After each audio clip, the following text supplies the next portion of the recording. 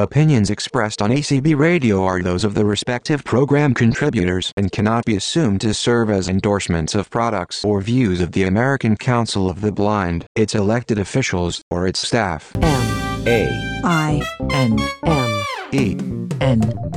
Main menu. Main menu. Main menu. Greetings, everyone. This is Main Menu for the 15th of April, 2016. I am your co-host, Jason Castonguay. Do you feel something? Are you ready to feel something? This show is all about feeling, first with your fingers and then with your feet. We start out talking with Larry Skutchan from the American Printing House for the Blind, who coined the phrase, 2016 is the year of Braille. You'll hear about the Orbit Braille Reader and the Refresh Braille Refresh, as well as other ins and outs of what's going on at the American Printing House for the Blind regarding Braille. We had such a great talk with Larry that we decided to split it into parts, this first part being the one on Braille. Stay tuned for more in future shows. Next, we talk with guest Chris Tabb, who will tell you all about Lachel Haptic Footwear. Pretty neat stuff, something to which I wouldn't have given much thought until I heard Chris talk about advantages of getting cues through your feet. Get your hands and feet ready, it's a great show.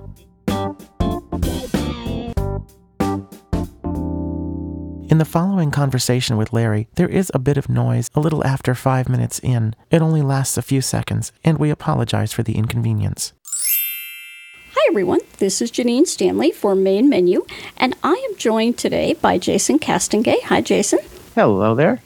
And our guest is rather famous in the blind community, and this year I think he's going to be more famous than ever because we have heard 2016 referred to as the year of Braille. Well, you know who coined that expression? Our guest. He was the first one to say it, followed by Stevie Wonder at the Grammys, so he's probably in good company, or at least Stevie's in good company. I'd like to introduce you to Mr. Larry Skutchan. Hi, Larry. Hey there. I wish I could say Stevie heard it from me, but I don't know where he got it. I bet he did. This really is the year for Braille, though. You know, UEB being adopted in the United States is a big, big deal. And now, of course, with some of the other things we're going to talk about tonight, it's an amazing year for Braille, one of the biggest. Absolutely. And I think I heard about more Braille tech coming out of CSUN this year than I've ever heard about before. And one of the big exciting things that came out of CSUN is the Orbit Reader. Tell us a little bit about this whole project and the end product.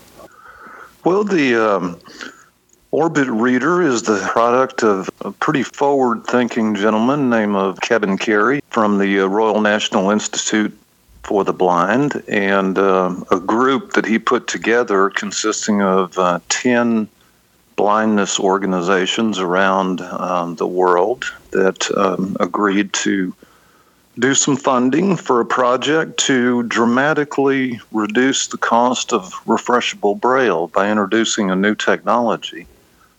And the Transforming Braille group, 3 of the members are in the United States, APH, Perkins, and NFB, all agreed to fund this project. And we started out by looking at 63 different technologies that, we could find that were all working with refreshable Braille, and evaluated them to see how possible it was that they were going to come to market, how far they were advanced in their development, and how much they would cost. And we ended up settling on a technology that Orbit Research had proposed that really consisted kind of a unique actuator and some commonly available parts. And the Transforming Braille group agreed to fund this development of this project for $1.25 million. And in return, the members would get a refreshable Braille display that was a reader for around $300. So the whole point of the project was to increase Braille literacy by making it available for more people. So this would include developing countries where blind students were already using cell phones and getting speech access. They skipped the whole copper wire telephone era and went straight into the into cell phones.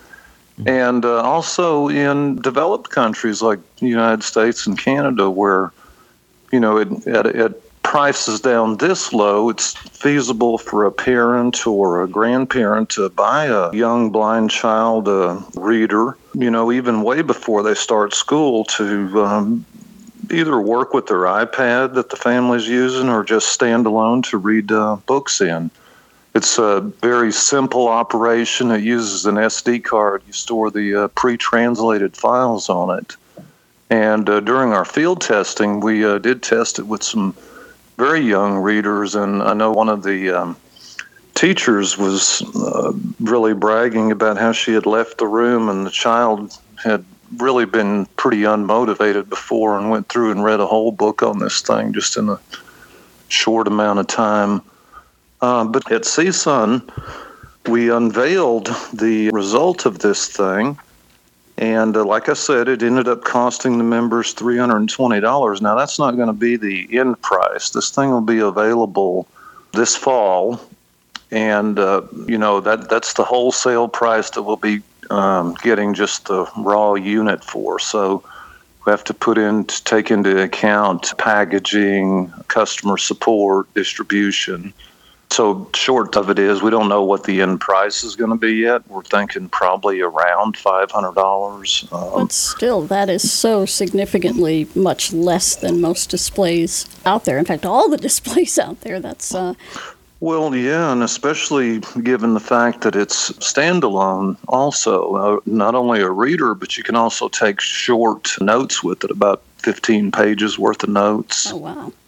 File manager runs locally on it, so you can either use it that way or connect it to Bluetooth or a USB host device like an iPhone or a computer or an Android phone or whatever.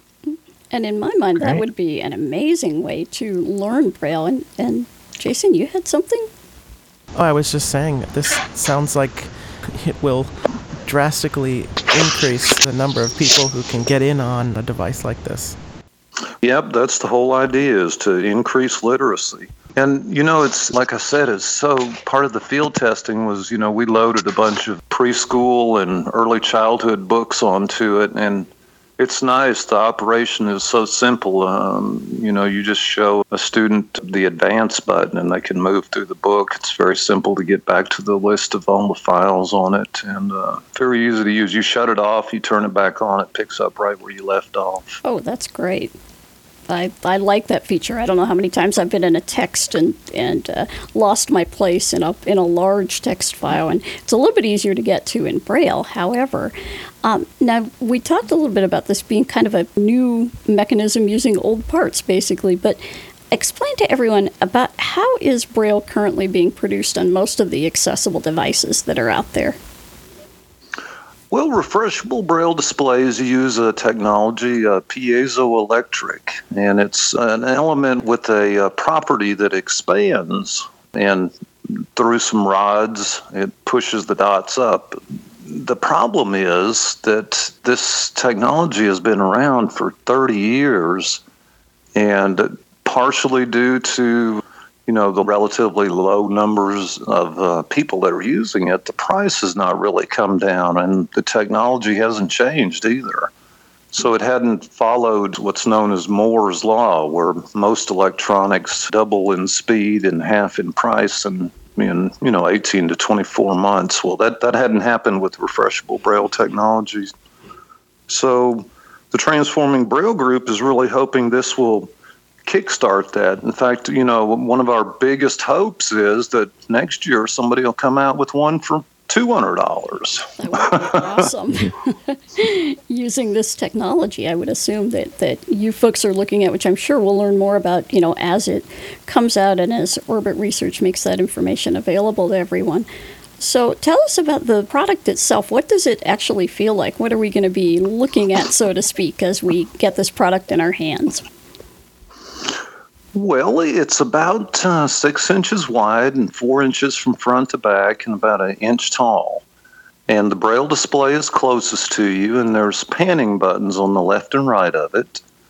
And then right above that is the space bar, and then to the left of that is dot 7, the right is dot 8, and then immediately going toward the back is the 5-way cursor pad with select in the middle, and then the 6 other Braille input keys are closest to the back.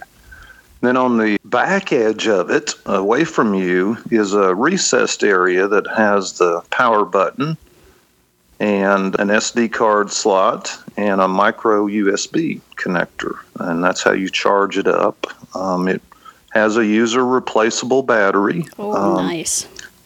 Yeah, and we wrote the specifications for the battery to last for a full day's use, but in the testing that we've done so far, it seems to do quite a bit better than that. We don't have official results yet for how long it should last, but I know I can say anecdotally that I have used it for over a week at a time. Now, that's not 8 hours a day or anything, but still, that's pretty good, I would say. Yeah, another nice thing about it is it's got little rings in the case, so you can put a strap on it. It does not come with the case. Well, I should say APH isn't planning on putting a case on it as far as I know. So I know, like in the United States, APH has already said they'll distribute it. CNIB is going to distribute in Canada, and RNIB in the UK. And as far as I know, none of those people have decided to include a case. Now, Orbit has said that they're going to make one available. They hadn't listed out a price or anything, and I expect Executive Products will probably offer. I was just thinking our good friends at Executive Products will have a very lovely case for it, I'm sure. They make some nice ones, don't they? Mm-hmm. Absolutely. So what all would come with the unit? Well, and again, that depends on where you get it. I know at APH we'll be putting a USB cable, probably an AC adapter, an SD card, and some content on the SD card. We're still deciding what that's going to be. And a quick start guide in both Braille and large print. And that'll be in a box, and that's pretty much what will come with it. Oh, great. And how big of an SD card can it take? Up to 32 gigs. Okay. Great. And for what it does, I don't think you probably don't need a whole lot more than that. That's a lot of room for documents. I think it would take the best reader years to read 32 gigs Braille. Yeah, I think maybe so. So this is 20 cells. Now, everybody needs to understand there is no speech with this particular device, right? Nope, there is no speech. There's no vibrator in it. It's a basic Braille device. It does have, they are 8-dot cells, so if you're reading normal UEB or whatever, you'll just be using 6-dot like you were all normally used to. But if you're inputting data, if you want to write in computer Braille, you can use dot 7 and 8 for your input, and likewise when you're connected to a computer. Oh, great. Most of the time, though. Yeah, and there's no translator on the device, so whatever you write in Braille, you don't have to necessarily use a specific code, yet you can use any code. In fact, I know when I was in college, I made up my own shorthand for a couple of classes, and you can do that now. Yours too. The problem with that is you have to have an audience that can read it. Mm-hmm. I was going to don't try to print that out in Word. Right. And speaking of that, I assume one could use this also as a Braille display for one's computer, correct? Absolutely. Yes, indeed. That makes it incredibly attractive for me because I find that I don't need everything that the Braille note taker has on it, although I love mine, but I don't need all that stuff at this point. What I would like to have is a way to read my notes, for presentations and be able to read computer screens and spreadsheets and things like that are on my computer screen. So looking forward to that. And maybe the other use case for this is I have a coworker, for example, who would love to improve her Braille skills. And I said, well, the way I did it was getting a refreshable Braille device. That really helped me improve my Braille skills. But unfortunately, this state said, no, those are too expensive and too complicated, and we're not going to get you that. And, we were stunned, for one thing, but something like this really makes, that argument go away. Well, and the price is low enough where a lot more people can just afford to buy it outright. Sure. We really expect parents or grandparents will buy one of these and not worry so much about dropping a $5,000 device. But, Absolutely. What you all have another Braille device that APH is responsible for that is getting a makeover, and that is the Refresher Braille. Tell us a little bit about that. Yes, indeed. The Refresher Braille is a nice little Braille display, especially for use with like an iPhone. The sizes are so nice together. And we've done a hardware refresh on the Refresher Braille 18, and what we've done to it is put a new Bluetooth chip in it so it does the simple pairing now. You don't have to type in a code anymore. Now, if you want the secure pairing, you can still go into the menu and select that, but the default is simple pairing. We changed the USB port from a mini to a micro, and it actually makes it a lot easier to get it into that little protected area there. That was probably the only downside I heard to that device was actually plugging in the USB connector. And I've heard that throughout the life of that device, but that protector has done its job. I know Baum has told me that about 10% of their displays come back in with a broken USB port from people dropping them or setting something on them, and the record for this is a 0. Have come back from problems with the inside. So that's like the magnetic connector for the iMac. Saved a lot of us from killing our computers. So it sure is. But that micro is a lot easier to plug in there. And then we also changed the joystick to a button so you can press down on it now and don't have to worry about pushing back and the thing maybe sliding around or whatever.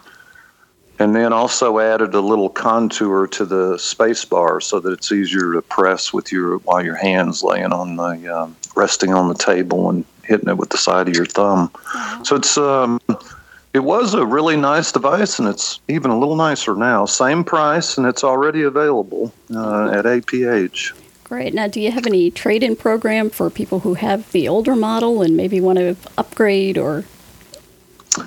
We don't. I think the best recommendation there, if you want the new one, is to sell the old one. I know there's people on the various lists. The Refresher Braille has its own list, in fact, where there's always people looking for one, a used one, so I'd recommend going that way. Good. And what is the cost of the new one? Boy, you got me there. I'm going to say $16.95. Okay. I could be wrong about that. It's right in that area. No, it's not a bad price at all. Right. And that's still using the older piezo, I forget exactly what you called it, the older technology? It is, okay. Which is fine technology. Oh, yeah. And we're going to keep the Refresher Braille 18, too. We expect that there'll be a market for both kinds of devices. Oh, good. Now, is there a difference between the Braille as you feel it on the Orbit Reader and the piezoelectric devices? I'm glad you asked that, Janine. This Braille, that is the most interesting feature of the Orbit Reader. It is about the best Braille I've ever seen. It reminds you of reading the Braille like on a hotel room door, like signage Braille. Oh my, it's very solid. Yeah, and you can't press the dots down. So it's very easy to read. Can you feel the dots transition from when it scrolls? Yeah, you can. And you can hear them too. You can hear it a lot better than you can the piezoelectric. Most of the piezoelectric ones rise all at once. It's just and they're all up. And this one, you can hear it go from left to right.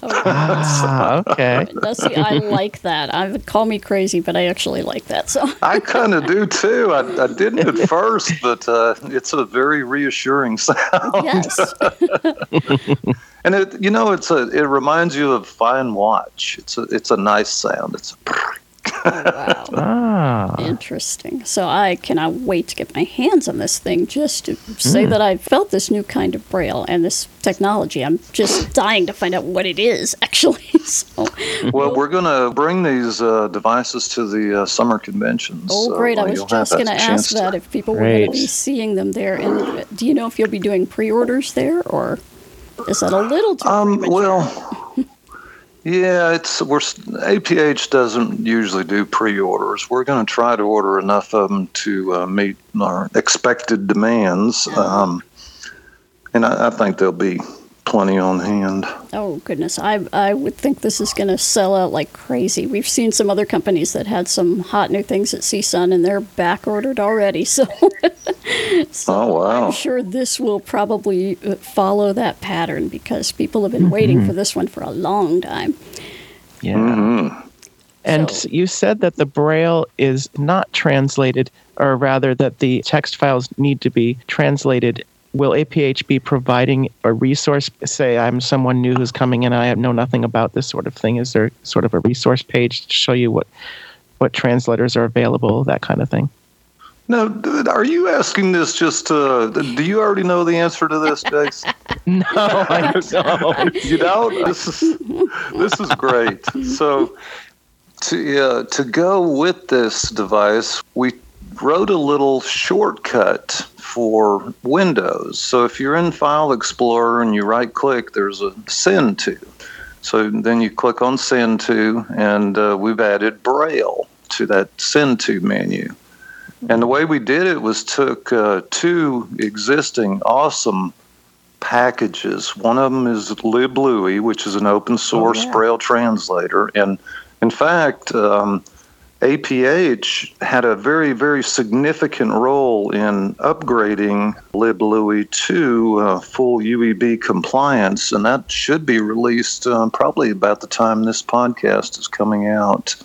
Oh, wow. And then, anyway, we took LibLouis and Pandoc, which is a file conversion library, and just wrapped them together in this shortcut. So you just install this thing, and it's actually available right now at tech.aph.org/LT for Lutran. And the name of it is just Send to Braille Shortcut. So you run setup, and then all of a sudden now you can point to a file, right-click or hit your applications key, go to Send to in Braille, and it creates a UEB translation of the file you're pointing to and adds a .brl to the end of the name of it. Oh, wow. That is great. And then you can send that over to your device. Now, what we haven't done yet, and we intend to before this is released, is a send back from Braille too. So I was wondering about that. It's got to be a two-way street. Yep. Wow. Oh, that's great. Are there any plans? I'm just asking because I'm a Mac user too. Any Mac plans for a little contextual menu item? Yes, indeed. We have been trying to enlist some people to help us out. You know, this is all open source kind of thing, and hoping we'll find somebody from the Mac community to jump in there and do that. If not, we'll probably fill in the gap there. Yeah. So you just be in Finder and you know, it's been a year or two since I've used a Mac. I think you do Shift VOM to bring up the context There you menu. go. Is that That's right? correct. Yep. Yeah. Oh man, pulled that one out, didn't I? Yeah, and then put a Braille command in there. Oh, wow. Yeah. That would be incredible. So- Fabulous. And right now, until the LibLouis that supports UEB properly is released, we've included the LibLouis that, you know, our branch of it that we've been working on. That's we're trying to get it all merged back into the open source part of LibLouis so that it can go out with the next distribution. But we're not letting that stop us from going ahead and distributing this, because we were using it for our field testers as well. And anyone's welcome to download that and check it out, give us feedback. Great. Where can people exciting. find out info about LibLouis and all of the things that go on with that particular project? LibLouis is at liblouis.org, liblouis.org. Pandoc is at pandoc.org, I believe. Wow. And this one, again, is at tech.aph.org/LT. And I will warn everybody, tech.aph.org is going to be a really popular domain throughout this broadcast. So, Yes. Great. So let's go from the high tech to the low tech at APH. Let's talk other Braille kinds of things. How has this year Braille kind of expanded itself, or has it? Can we look at any new products at APH having to do with Braille, slates, styluses, things like that? Or anything that's got Braille on it that might be new? Absolutely. So I don't know how low-tech this is. I'll get to the low-tech in a minute. But, this being the year of Braille, we've also introduced, actually last year even, a Nemeth Braille tutorial that's online and is accessible.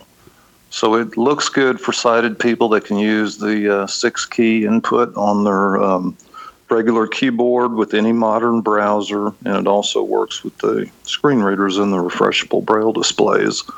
But what's even more exciting than that, and also not so low-tech, is this whole 3D printing craze that's going on. We have already started, in fact, uploading to our Tactile Graphics library some 3D images that you can print out on a 3D printer. And one of the things that we're looking at doing is also offering tools that you can either print out on your 3D printer or send it to one of these companies that'll print it out for you. And these would be the kind of tools, like my favorite example is there's probably not a few dozen people on earth that would use this, but it's an 8-dot Braille slate. Whoa. So if you were the kind of person that wanted one, nobody has to spend all kinds of money making molds or anything for such a few people. But if you wanted one of these, you would just download it and print it out, or, like I say, send it to a company that would print it for you. So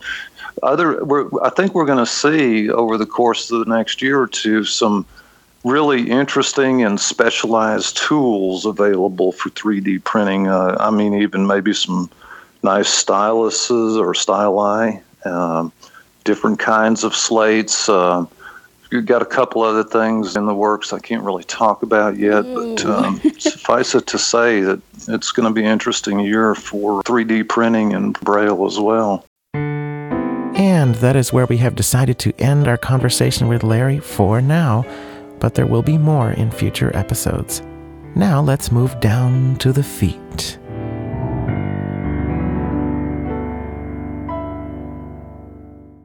Hi everyone, this is Janine Stanley, and today on Main Menu we're going to be exploring a different kind of technology. Yes, this does have something to do with computers, but right now we are on our feet, and that's where this technology is literally going to be. Now, a lot of us over the years have kind of, let's say, laughed a little at the idea of vibrating shoes for the blind, but I have a guest today who actually has a pair of vibrating shoes for the blind. We would like to welcome to Main Menu Mr. Christopher Tabb. And Chris, hello there. Hello, how are you? Very good. And we also have Jason Castingay with us. Hello, Jason. Hello there. And we are going to talk today about the Lachel Haptic Footwear. And this was a very interesting review that Chris did of this device. And Chris, first of all, let's find out who you are. Tell us a little bit about yourself. Well, sure, Janine, and thank you, by the way, for having me on today. I am an orientation mobility specialist and have been so for 17 years, and I presently live in Texas. My day job is with the Texas School for the Blind and Visually Impaired. I'm the statewide orientation mobility specialist, and I just happen to, as a hobby, really enjoy all things technology and all things orientation and mobility. Excellent. That sounds really familiar, which is why anytime a post from Chris comes up on the various O&M lists that I'm on, I be sure to read it because there's always something really interesting there. So how did you learn about this particular product, and what's the story of you coming to actually acquire a pair of these? For several years, I've been enjoying all the benefits of social media like Twitter and Facebook, and just the new amazing ways that we have to keep up to date with things that are happening all over the world. And so there are often new posts that come up. Sometimes they are just concepts of things that someone has invented or plans to invent for those who are non-visual travelers, and they just go into a concept mode and nothing ever happens. And so often you're looking at a post that's just a concept without the product behind it. This was unique in that there was actually someone who was going to follow through with it. And I believe it was last year, about the middle of the year, when Ladyshill finally decided that they were going to release this product, no longer just advertising and talking about it, but actually making it available for sale. So at that time, I had been following them and kind of watching their posts, and I decided I was going to go ahead and jump in and just try it. I find that in the field of orientation mobility, many of the people I work with, both school-age students and adults, there isn't a place where they can go for a test drive. So someone who's purchasing a car, a bicycle, or something can go to a store and try it before they buy it. So many of the individuals I work with do not have that opportunity unless I'm able to bring it to them, to show them. So quite often I will purchase things just for the intent of having a demonstration or a sample. And so that's how I got on board with this product. Can you tell us a little bit about the product before we go into the actual haptics of it? The product itself, you can purchase it in two ways. I'll try to simplify a little bit. You can either purchase the product as shoes, which are designed as a very simple kind of a shoe, although they come in different colors, different varieties. There is a small pocket on the outside near the ankle of the shoe where a pod or a small rectangular electronic unit would slip into. That's about we'll say the most expensive version of Ladyshill. The other thing you can purchase are just the insoles, or kind of that part in your shoe you can take out. Sometimes you can buy those separately at a sporting goods store, or even just a local pharmacy for people who have orthotic needs, things like that. And in the bottom of the insole, there is a pocket where the technology would slide into. That's a little bit less expensive, and that's the option that I went for. So what this product basically does is it communicates through your feet information from your smartphone. And if you want, Janine, we can get into the haptics now and talk a little bit more about how those two technologies work together. Absolutely. That would be fascinating. I think we were all really introduced to the concept of haptics with the Apple Watch and its taptic features. And some of those features are available, in terms of GPS and working with Apple Maps. However, this is something a little bit different, right, in terms of your feet. So let's talk about the haptics. What am I going to feel through my feet? Well, let's talk about haptics a little bit in general first, in case some people are not familiar with that. It's, in a way, it's kind of tactile, but not tactile like we would use our fingertips on. We have all sorts of areas in our body that we can receive information. For those that have some neuropathy due to conditions like diabetes, there are certain places that are going to be less sensitive, like the fingertips, for instance, because of that neuropathy and that numbness that is associated with that. The ability to send a signal to one part of the body and have it be interpreted for something else is what some people call sensory substitution. And so there are developers all over the world working on different ways to provide us with information visually, auditorily, tactily with the hands. We get to points where we can only absorb so much information, but there are other places on our body, like our tongue, for instance. If anyone has heard of the brain port, which basically is sending pins of information onto your tongue to tell you what might be in front of your head if you're wearing glasses or a special camera. It's, again, sensory substitution, taking it from one area, putting it, obviously the tongue is not meant traditionally to see anything but maybe the texture of a raisin, but it does give us a place for our brain to interpret that. So haptics is providing us sensory information that our brain translates into something else. And so with the Apple Watch, with its taptic engine, it can tap in a unique pattern to give us a right turn or a left turn, to signal us that we have a new text or a phone call coming in. There's also an app that I believe it's called Time Buzz that will, just like a Tissot watch used to do for the silent Tissot watch, will vibrate a particular pattern to tell you what time it is. Oh, and I love Time Buzz. Well, there you go. So there's all sorts of haptics that are coming into our world that didn't exist before. It's an area of, I would say, explosive growth, but it's still very new. On your feet, at the let's say the soft part of your foot where your arch is, it's a very sensitive area, and it can receive a lot of information, and it can interpret the information by sending it to the brain, which is actually the place where it gets interpreted. I think that some of us who have had difficulty with the haptics on the Apple Watch, say, I don't understand what give yourself time. It does take time for that connection to be made, I think. How thick is this particular mechanism that makes the vibration? The mechanism that makes the vibration is, let's just say it's about a little bit bigger than a quarter of an inch thick.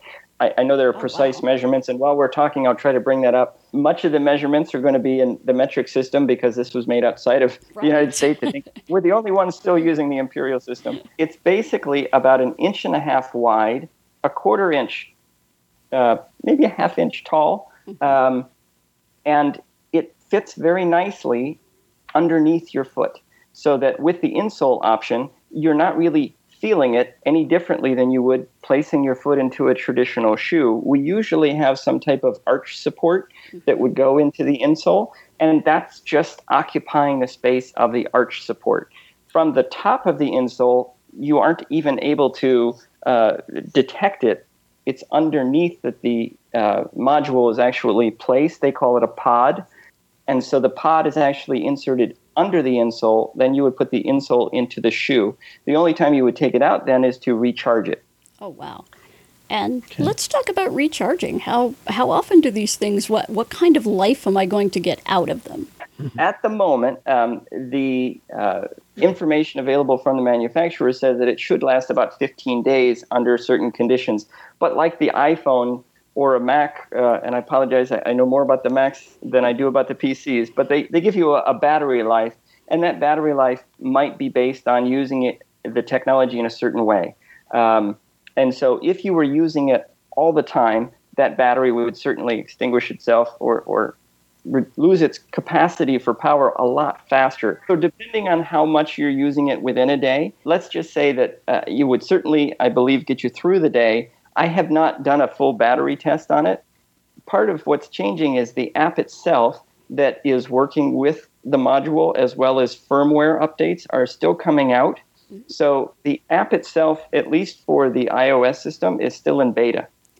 And so there is actually an app. There's sort of a connecting thing here. There are two apps. There's one that's available for the iOS system, although you have to have been included in their beta, which I believe is going out to anyone who's purchased the product, as well as the Google Play Store has the Android version. You do not need to be a registered beta tester or owner of a Latral product to be able to download that if you have an Android device, just to be able to preview it, either through their website, the guide that comes out from the website. If you go onto their website, which I believe is latral.com, you can download their user guide, which has information there. You can also do a little bit of preview of what might be available by going to the Google Play Store and just reading the information about the app itself.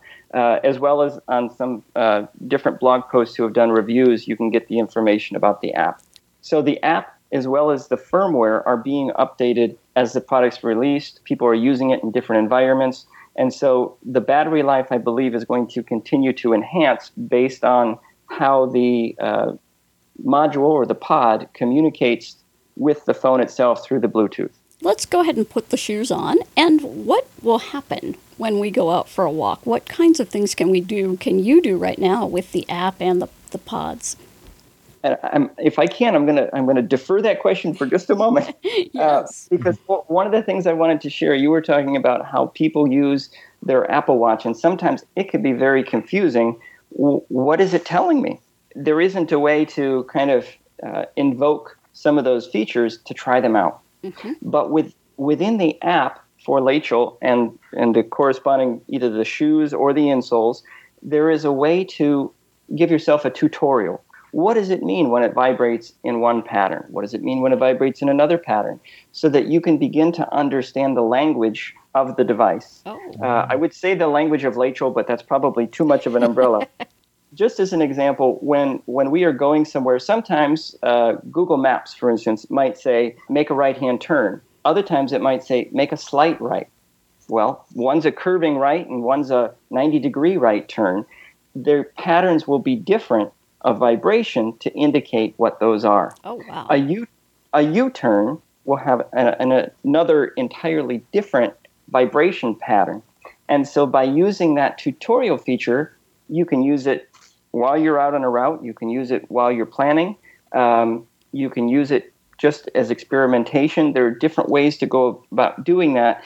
If you forget, in other words, if you haven't used the product for a significant period of time, that's something you can go back into at any point and reteach yourself what those particular things mean. I haven't kept up with UEB, so I imagine I will be using a UEB cheat sheet, and that app tutorial is just like a Braille cheat sheet to remind you, well, okay, what contraction is it today? That is fascinating, and that is far beyond, I think what we've heard from any of the other proposed products that do this. The app then, I assume, would have sort of a GPS feature that you could invoke. How does that work? Have you actually taken this out on a walk? And I have. If you've used Google Maps or Apple Maps, it's a very similar feature where you have the ability to enter where your destination is that you'd like to go to, if you know it already. So it might be that you're putting in the address of your home and walking back to your home. It might be that you know that there's a local coffee house that you're going to travel to, and you could put in the name or the address, and just like doing a search on any map application, it would bring up options or the specific item if it were unique enough that it could identify it. And then you could travel to that place by choosing to navigate there. There are also the options, just like for Apple Maps and Google Maps, to go either by pedestrian mode, by vehicle mode, or by bicycle mode. So it may be that you're using, just like some folks use a map program or Blind Square to give them information if they're riding in a taxi or an Uber vehicle, so that they can provide directions to the driver or make sure that the driver isn't giving them an unexpected tour of the city. That will still be working within the app and will be providing that information to your feet, basically, so that you can relay that on to the driver. Oh, wow. I have been in a cab and we have the windows down because it's a nice day. Can't hear my phone. And, putting in the earphone, now I've got my feet telling me, I've got my left wrist telling me. So that's right. Very reassuring. Does it have a feature, because some of us are not route travelers, some of us just sort of take off and we're walking along and we'd like to know when we're coming up to a cross street. Does it have that feature yet? I believe that it will not give you that information, but it isn't to say that this is something that you can use this as a complement to another app. So it isn't necessarily a mapping app as much as it is a navigational app, we'll say. Although I did when I was sharing a post on Twitter or Facebook, I mentioned that it would be great if the developers of Latchel would get together with the developers of Blind Square to be able to share that information between the two. The ability to use Blind Square simultaneously would provide you with the verbal information, where the the haptic information would be provided to your feet. And so you could have, in theory, the phone providing the auditory through voiceover. You could also have the haptic through your feet, and you could have the haptic through the watch simultaneously. And at that point, you just want to make sure that you have an extra battery. Yes, I was going to say, I can see myself carrying the battery pack. And for those of us, I know, Jason, you are a cane user, I am a guide dog user. We've only got one hand. And so this really is intriguing to me, when traveling. So what are we talking about in terms of durability? Because we all know that our feet get wet through various mechanisms. How durable are the pods so far in your testing? Well, so far they seem very durable. They are basically a very small metal box. I don't find matchbooks very regularly in the world anymore, but for those of you that remember what a matchbox was like, it's about the size of a matchbox, maybe a little bit longer than a traditional matchbox, but that's about how big it is. And if you imagine that were made of metal, it's pretty durable. There is one side that has a tactile component with bumps, basically. It's a little bit like just a random pattern of Braille dots. That is about the only thing other than their logo that you're going to notice on the pod itself. And that particular tactile surface is to help you to, for one thing, orient the top to the bottom, because when they're inserted into the insole, you want to have it inserted so that it's a top-up design, we'll say, as well as there is a way to restart or repair the pods themselves to kind of, we'll say, like do a hard reset, a Control-Alt-Delete with a tapping or a different finger pattern on the top of that textured surface. Oh, wow. But for the most part, it's just like a metal matchbox. I've dropped them. They haven't come apart. They slide in and out of their charger. I haven't had any challenges with seams coming open, things like that. As far as their ability to be waterproof, water resistant, I haven't had an opportunity to be walking in the rain with them yet, other than some very light rain on my first outing. That is good to know. Now we get to the big part. Cost and availability. All the shoes in a multitude of varieties were all sold out. Oh. And that's something that I'm hoping they're going to be replenishing, because some people might decide that I have shoes that I like the way they fit, I don't want to change them, and so they wouldn't want to replace the insole with anything else. The option is going to be about $50 more expensive for that. It's about, I believe, a $200 option. At the moment, while they're sold out, there are no prices available for the shoe. Uh-huh. But I believe it was about $199 for the shoes with the pods, and then the insoles were $149 to $159. I think it's $159 for the insoles. When I purchased them, they had two different styles of pods that you could select. The pods had an essential model, which was the base model, and a premium model. I haven't been able to find the premium model listed again. So it may be that they're producing more of them. It may be that they've decided only to go with that base model. I think the option for the premium had something to do with a little bit of additional information from the fitness standpoint, as well as a little bit more capability, but the app itself is what would provide access to that capability. And I haven't seen a difference yet on the app for anyone who might have the premium compared to the essential pod. Oh, wow. So you can actually track fitness through these as well. So they're going to be useful, in essence, for a lot of different people, exactly. Not just blind and visually impaired people. Which is one of the points I was going to get to, was that this is not necessarily marketed only to people who are traveling non-visually. This is being marketed to the full gamut of purchasers around the world. It's ideally being marketed toward those that are visual travelers, for those that want to be very involved in activities like fitness activities, where, like a bicyclist, it would be difficult to be working with your smartphone to get directions on where to go along your route. And as a guide dog traveler or a cane traveler, you can certainly understand having only one hand available, you might have one hand on the harness, one hand on a purse, or carrying a grocery bag. Now your hands are occupied. So whether it's a runner, a bicyclist, someone who just wants to keep track of how far they've traveled in a day, it's going to be monitoring that activity as well. Oh, that's awesome. If people want to learn more about this product, can you give us the website? The website itself is Lechal, LECHAL.com. And from the Lechal website, the tabs at the top, so to speak, are information about the shoes, insoles, the technology itself, the features, and then the store. There's also some additional information about accessibility specifically, which gets into how that haptic information is going to be relayed, how turn-by-turn navigation can happen.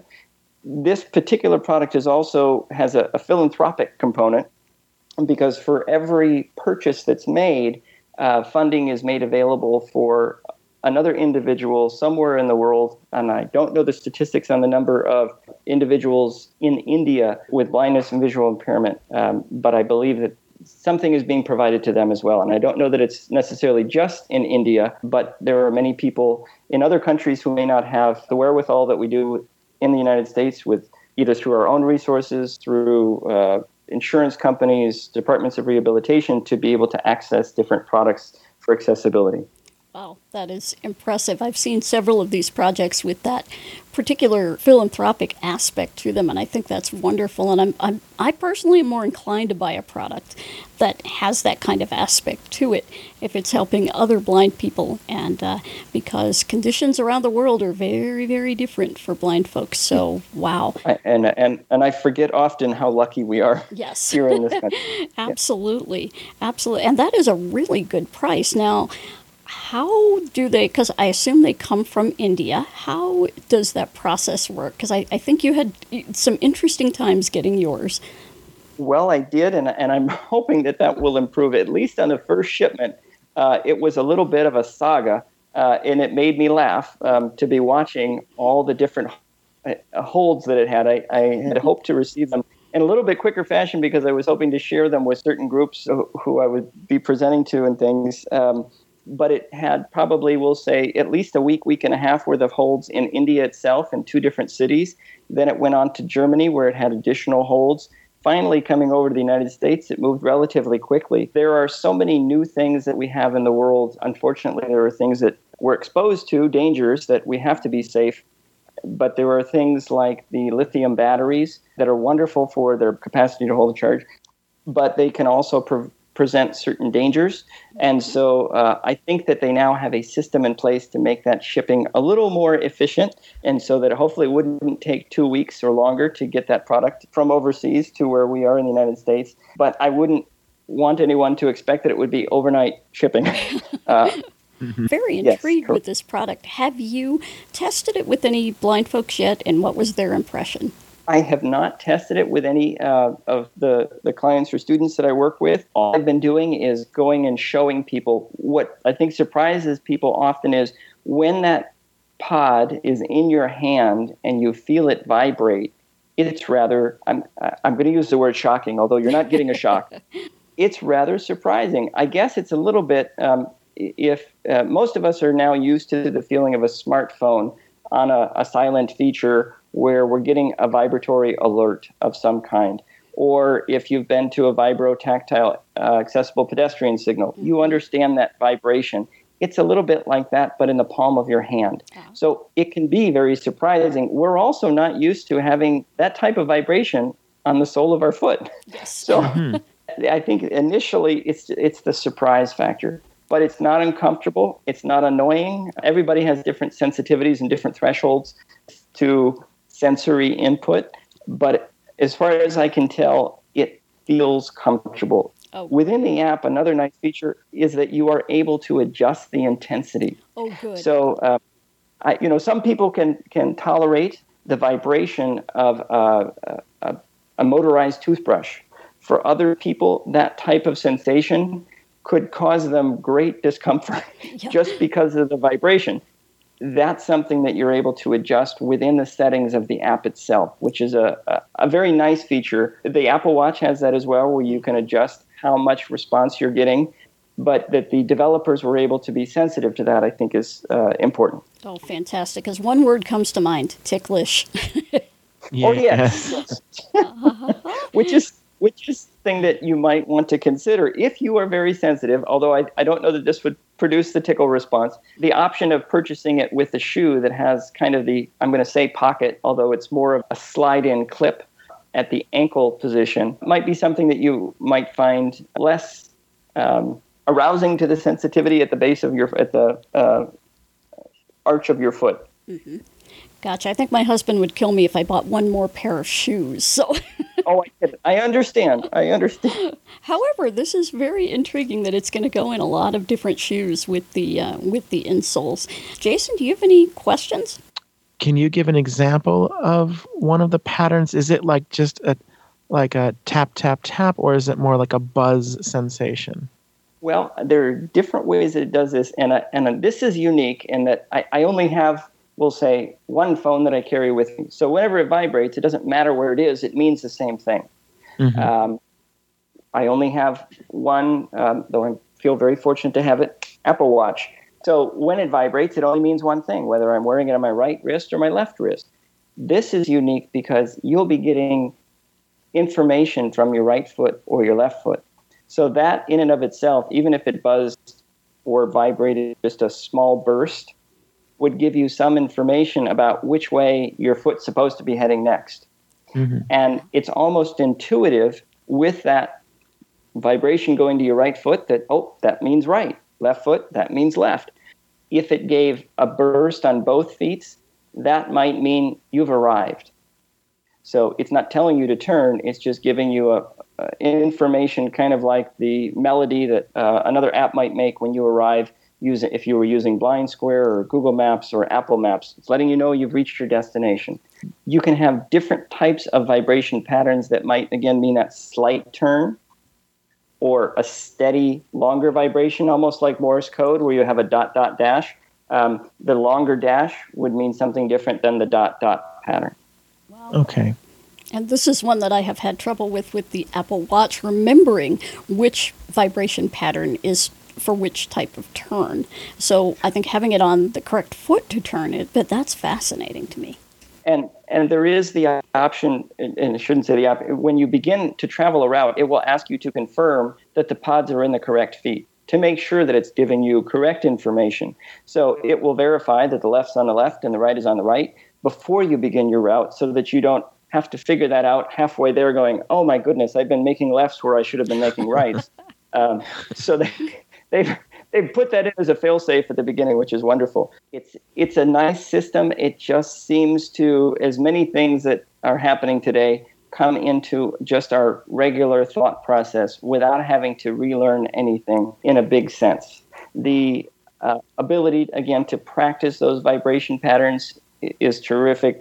What I think is most important for people to remember is that this is not a magic solution, nor is any GPS program. It won't get you exactly where you want to go. It does not replace your brain. It won't get you exactly to the handle of the door at the pharmacy. You have to do the big picture of keeping track of the traffic, making sure that you're stepping up and down correctly into the right place. You still have to do that, we'll say, the last 50 feet, as Mike May puts it. Those are things that are still required of your basic orientation mobility skills. So if, for instance, you forgot which was a slight left and a full left, you could, if you're working with your dog or if you're working with your cane, you're still going to have that additional input to be able to complete. So it isn't meant to replace all those things. It's meant to be a complement to them. Excellent advice. And we want to thank you, Chris, for being with us today. How can people reach you if they would like to learn more about you and read your review? There's lots of different ways. You can either visit, I have just for fun and posting, I have a blog, sensorytravel.com. And from sensorytravel.com, there's a place where you can click on it for the blog, and it will take you to the blog post. The other place people can find me is the Texas School for the Blind and Visually Impaired, and you can just go to the TSBVI website, which is tsbvi.edu, and look under Outreach, and you should find me there under Orientation and Mobility. Excellent. Well, thank you so much for being with us today, and we will keep tabs, no pun intended, or maybe pun intended, on this particular piece of hardware and software. And Janine's credit card is itching right now because these things sound like a lot of fun. They just sound just infinitely interesting to me. And at that price, let's see, it's either that or the Apple TV 4th generation. Great. Well, thank you so much, Chris. This has been just a fantastic interview. Well, yes, thank you for letting me join you both today. Thank you, Janine. Thank you, Jason. And I hope you both have wonderful days. Main Menu airs every Friday beginning at 9 p.m. Eastern, repeating every 4 hours until 5 p.m. Eastern Saturday. You can also grab it as a podcast or call 605-475 8130 at airtime. Send us feedback by emailing mainmenu@acbradio.org. Find us on Twitter @mainmenu. See you next week.